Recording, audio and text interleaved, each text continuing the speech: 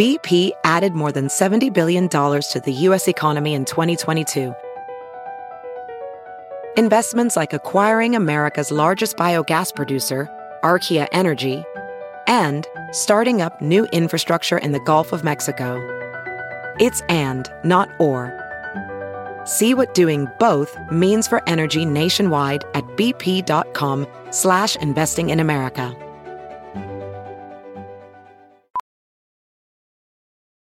As a professional welder, Shayna Ford uses Forge FX to practice over and over, which helps her improve her skills. The more muscle memory that you have, the smoother your weld is.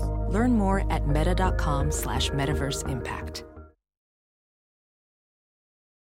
Love you, Karen. Karen Read! Free Karen Read! Free Karen Read! Karen Read, the Massachusetts woman accused of hitting her boyfriend John O'Keefe with her SUV and leaving him to die in the snow, has become a cause celeb. Said it feels we're the only ones fighting for the truth of what happened to John O'Keefe. Read claims she's the victim of a massive police cover-up, while prosecutors say Read killed her boyfriend and now her trial has been delayed. I'll tell you why and about some of the evidence prosecutors say points to Karen Read. I'm Anjanette Levy, and this is Crime Fix. Karen Read faces a second-degree murder charge in the death of her boyfriend, John O'Keefe. O'Keefe was a Boston police officer who was dating Read in January of 2022. Surveillance video from a bar called McCarthy's captured Read and O'Keefe, who you can see there wearing a baseball cap, on the evening of January 28, 2022. After that, prosecutors say the couple moved to another bar and then planned to go to a friend of O'Keefe's home for an after-party. O'Keefe was found dead the next morning around 6 a.m. outside of that home covered in snow, his cell phone found underneath his body.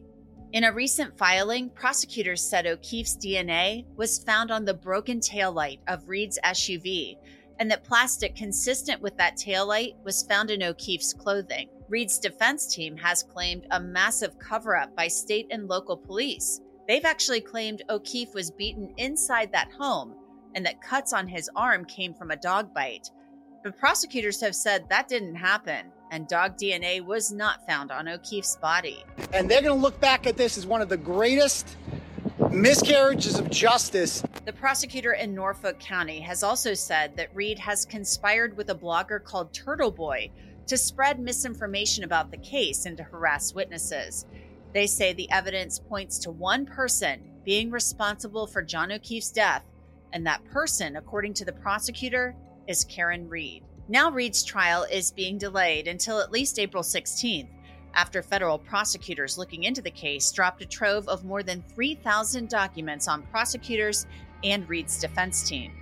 Joining me to discuss the latest on this crazy case are two people who've been in the trenches on big cases in the past. Laura Uretzian is a defense attorney who was part of Scott Peterson's defense team back in the day. And Wendy Murphy is a former prosecutor who's also an advocate for victims. Thanks to both of you for coming on. Wendy, I'll start with you. Your reaction to the latest news that the case is now delayed. The trial has been pushed back to at least April 16th because the feds have come in and turned over 3,000 pages of documents saying who knows what. The defense says it helps them. The prosecution says that's not true. Yeah, I guess we'll find out at the trial. I'm not surprised that it's kicked over to April.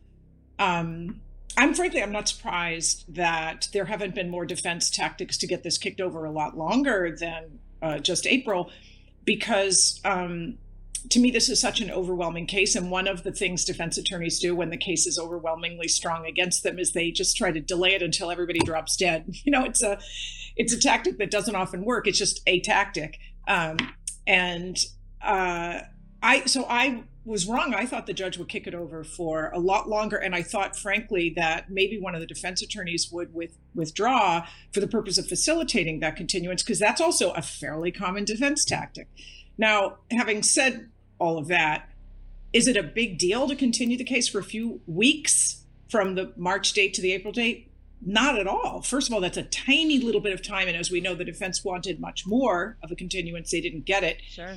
And presumably that's because they failed to persuade the judge that they needed more time. because of this recent document dump from the feds. So I think we have to infer from that whatever it is that the feds turned over, and it may well be thousands of pages, you can have thousands of pages with absolutely nothing in them of significance. If there was something really significant in there, the defense probably would have said, look, this really important piece of information has just come out from these federal documents. And now we're going to need to hire another expert, do a deeper investigation or deeper dive on this such and such issue. And they didn't do that. I mean, so I think we have to assume there's not a lot in there. But nevertheless, this is the judge saying, when you get 3,000 new documents, you deserve a few more weeks. So I don't see it as a particularly consequential development at all. And it's not a big deal to push a case for a few weeks. And the judge basically said, I'll give you a few weeks, but you need to be ready to go on April 16th. So they'll be back in court in a couple of weeks. And I think they'll determine from there whether or not further delay is needed. Laura, you're a defense attorney. I'm assuming more time is always better. When you have a high profile case. I mean, every time this woman appears in court, there are throngs of people outside holding signs, cheering her name. It's kind of absurd, but that happens sometimes in some of these cases. Your thoughts on the delay? I was surprised that they only got a few weeks. I mean, if you get 3,000 pages of new discovery that you need to go through, and it's not just about reviewing all of these pages. I mean, it takes quite some time to review several thousand pages. And you also need to see what the issues are and if there's a need for additional investigation. So I was surprised that they only got 3 weeks. I would have thought that they needed at least a couple of months just to make sure that they've covered their bases, right? They've gone through this, they've done the investigation that needs to be done. But obviously the judges are holding them on or keeping them on a tight leash. So we'll see what happens. I mean, you never know. They may come back again and say, you know what, Judge, there were a few things that we've noticed and we're still investigating them and we need more time, and they're entitled to that time. So I know Wendy sees this as, a tactic and this and that, but no, I mean, it's 3,000 pages is a lot. That's voluminous. Some cases don't even have half of that. And attorneys get a lot of time because they're doing their investigations. They're going through all this because you don't want to leave a stone unturned, right? This is someone's life, and you want to ensure that their due process rights are protected and they get a fair trial. And the only way someone can get a fair trial is if also the attorney representing that client or the team are doing their due diligence and preparing the defense effectively. So, I mean, that's where I stand. It's not so, the part that's surprising to me is that it was only a few weeks. It should have been longer. Some people may have known about this already, but there's been some interesting things that have been noted by the prosecution in this case. And it came in a filing in response to Karen Reed's attempt to have the indictment tossed, the charges thrown out. First thing, and I'm not sure how consequential this is, but they're saying basically that this was a relationship at the time that this happened that was on the rocks, that Karen Reed had accused John O'Keefe of cheating on her. She was saying stuff like, I effing hate you in voicemails. She was accusing him of cheating on a trip to Aruba. It sounded like things were not so happy and that he was thinking about breaking up with her. So, Laura, I want to go to you first on that. Do you think this paints a picture of maybe something happening that night? The prosecution might say, look, this was a relationship that they might have looked really happy on the surveillance footage in the bar, but maybe it wasn't so great and there was an argument or something happened. Look, of course they're going to try and go there, but just because people have had arguments, and every relationship has its stages, right? There's the happy days and there's the days when there's arguments. And just taking an argument or an accusation from some time prior to this incident doesn't necessarily mean that that's what was happening on that day. I'm not even sure. I think it's more prejudicial than relevant in some ways, if you ask me. What matters is what was happening that night. If everything seemed fine, unless their theory is that she planned on killing him, she was so upset with him and she was accusing him, and this was, something she was planning, and, she intentionally did this, then I don't see why this should come in. What difference does it make what was going on? If this was an accident, again, how is all of that relevant to this? Welding instructor Alex DeClaire knows VR training platforms like Forge FX help students master their skills. There's a big learning curve with welding. Virtual reality simulates that exact muscle memory that they need. Learn more at meta.com/metaverseimpact. Wendy, your thoughts on the text and voicemails? Yeah. I'm not 100% in disagreement, but I do think it's relevant for this reason. If you had a fight with someone, whether your relationship was rocky or not, if you had a disagreement or a fight right before they died, that's fair game. I mean, the jury might not think it was a big enough fight to justify murder, but they're entitled to hear about it because motive matters. Motive isn't an element of the crime, but it matters. And then I think, it goes both ways. If she was doing something that upset him or he was doing something that upset her, you got to give the full context of the relationship to the jury. They shouldn't get snippets. And that's what I would worry about as a judge, that they only find out she was mad at him because he had an affair, or they only found out that he was mad at her because she was doing sexting things with the ATF agent. You got to give the whole picture, because if a jury's going to use the nature of their relationship as a factor in terms of them figuring out why something might have happened, they deserve the full picture and not a partial picture. They shouldn't think one person is bad and not the other, even though, of course, it's the defendant who's on trial and the victim really isn't a party to the case. When a relationship is the focus of the jury's attention, they should hear everything about it.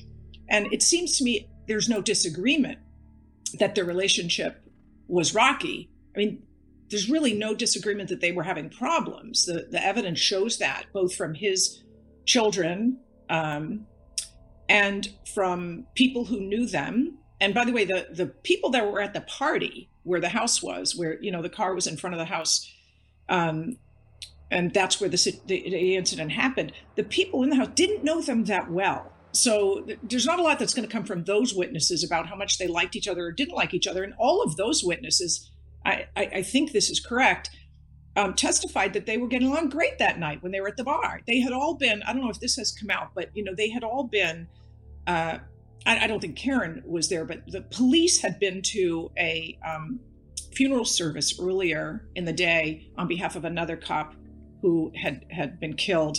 And cops often get together after these things, and that's what they did. They got together and went to a bar and went to several bars and got drunk. I mean, there was a lot of drinking, and both John and Karen were very drunk. And who knows, maybe they had a good relationship with each other because they were both drunks who liked to be together because they enabled each other to be drinkers. I don't know. What I do know is that the evidence shows they were getting along pretty well in the hours before this happened, but they also had a history of difficulty in their relationship, and each of them had a reason to be angry at the other. I think that's the most we can say at this point, and it's fair game for the jury to know all of it. What does that have to do with what happened here? My understanding is that the allegations are that she was under the influence and she hit him, and that we're looking at it from the negligence angle. We're not looking at in a specific intent to murder somebody. Heat of passion. She's charged with murder. She's charged with second-degree murder. She's charged with absolutely. Right. She's charged with it, but I mean, my understanding is that the theory is not that she intentionally did this to him. That this could have been an accident in the sense, maybe there's gross negligence or whatever it may be, or a conscious disregard for human life and the way she drove. But the bottom line is that it's not necessarily that she intended on killing him. And there was no evidence. But I don't think you don't need. It's a really good point, actually, but I don't think specific intent to kill is the issue so much as what might have been the motive. And state of mind is always relevant. As you know, as a defense attorney, state of mind is always a factor, whether it's a specific intent, mens rea, or something more like what you said, recklessness. It's still important to know the state of mind of the defendant, and to the extent they have evidence that might bear on that, the jury's entitled to hear it. But I hear what you're saying. If this were just an accident, even an accident because she was drunk, you might be right. This is less relevant. But she's charged with second-degree murder because what the government has said anyway is that she was originally charged with manslaughter because they did think it was an accident, and perhaps a drunk driving accident. But something changed after that. When they did more investigation, they decided to up the charge to murder. I'm not sure I would have done that. I've always said in this case that I think overcharging always leads to over-defending, and it creates a nightmare. And you shouldn't do that if you don't really have the evidence. The prosecution claims that it has the the evidence that proves intent to kill, intentional malice, not just the degree of mens rea that you described, which is more like an accident. They claim they have a basis for accusing her of intending to kill him. We'll see what that is. I think that's a tough hill to climb, but I don't have access to the evidence the state has, so we'll see. Definitely a tough one. I agree with you. I'm not sure how they're going to prove that, at least not through some text sometime before the incident, especially when on the eve of, everything is great and happy. Let's move on now to the taillight. The prosecution is saying that the taillight from Karen Read's SUV, that they found pieces of plastic that were consistent with that red plastic from Karen Read's SUV taillight, that they found fragments of that in John O'Keefe's clothing, and that John O'Keefe's DNA was found on Karen Read's taillight. So that seems pretty significant. Laura, that seems like a big piece of evidence, almost kind of like bombshell stuff. I agree. I mean, this is not very favorable to the defense, but there could be a logical explanation to it, right? And somebody who knows the facts better may be able to argue it, but it could have happened after the fact when she came back. It could have happened at any point, right, for the DNA to have transferred onto some of these pieces, or some of that broken pieces having gone onto his clothing, on O'Keefe's clothing. So there may be a reasonable explanation. There may be a good explanation. And I'm sure there's going to be experts testifying as to all of that, because we know, even though the defense has all this information and what seems to be inculpatory, they are still stuck to their position that she is innocent and this was a setup. And they're claiming that there's plenty of exculpatory evidence in the 3,000 pages that they've gotten. And we don't know what they see as exculpatory, because they haven't shared that with us, and none of us have seen those 3,000 pages. All we've got is what now the prosecution is alleging. But I would like to see what else they've got, because we still have that text. And I know there's a dispute about that text, about how long for someone to die in the snow. Yeah. And there's a dispute between defense and prosecution experts. But again, these are all things that are going to be litigated, right, later, whether it be in motions in limine or with witnesses testifying at the trial. And we'll have more information so we can come to a better conclusion on these issues. And just so the audience knows, the 6:23 a.m. text, the prosecution says it was sent at 6:23 a.m. when they were, after they had found John O'Keefe's body, Karen Read and some other women, and that she had asked somebody to Google, how long does it take you to die in the snow? And that a friend had done that.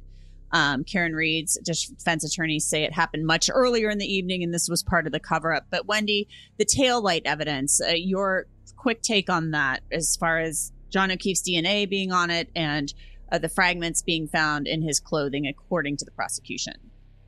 Yeah, I don't think there's any way to really argue against it. You can, and you have to. You're a defense attorney. You got to put something up. But when the allegation is that her car killed him by crashing into him, and that a consequence of that crash was her taillight was broken, and pieces of her taillight are found, microscopic pieces, like not a big piece that you could plant, but microscopic pieces that come when plastic shatters, microscopic pieces matching her taillight, scientifically proven, they match and came from her taillight, landed in the shirt that he was wearing at the time. You cannot argue against that. I'm sorry. You can try to make a claim that somebody planted them there, but who's going to plant microscopic pieces? And it's just so stupid to think somebody planted microscopic pieces in his shirt. The second piece of it, of course, is the evidence in the other direction. So you've got her car and his shirt. You've also got his DNA on her bumper. Now, some have suggested, well, he lived with her. They lived together. Maybe he somehow came into contact with her bumper in an innocent way. Fine, make that argument. But the jury isn't going to abandon its common sense. His DNA on her bumper, which is the same bumper that killed him and has the taillight evidence on his shirt, you have to abandon common sense not to think that that is the evidence that forensically is going to prove guilt, regardless of what those 3,000 pages say. We're going to have to end things right there. Laura Yaretzian, thank you so much for coming back on. Wendy Murphy, thank you for coming on as well. We hope you both will come back sometime. You bet. Thank you, Anjanette. Always a pleasure.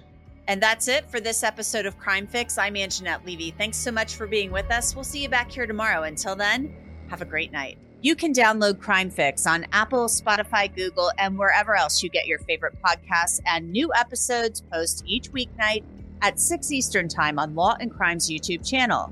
Daniel Camacho does our video editing. Our head of social media is Bobby Zoki. Our senior director of social media is Vanessa Vine. Savannah Williamson is one of our producers. Diane Kay and Alyssa Fisher book our guests. And Brad Mabey is our audio editor.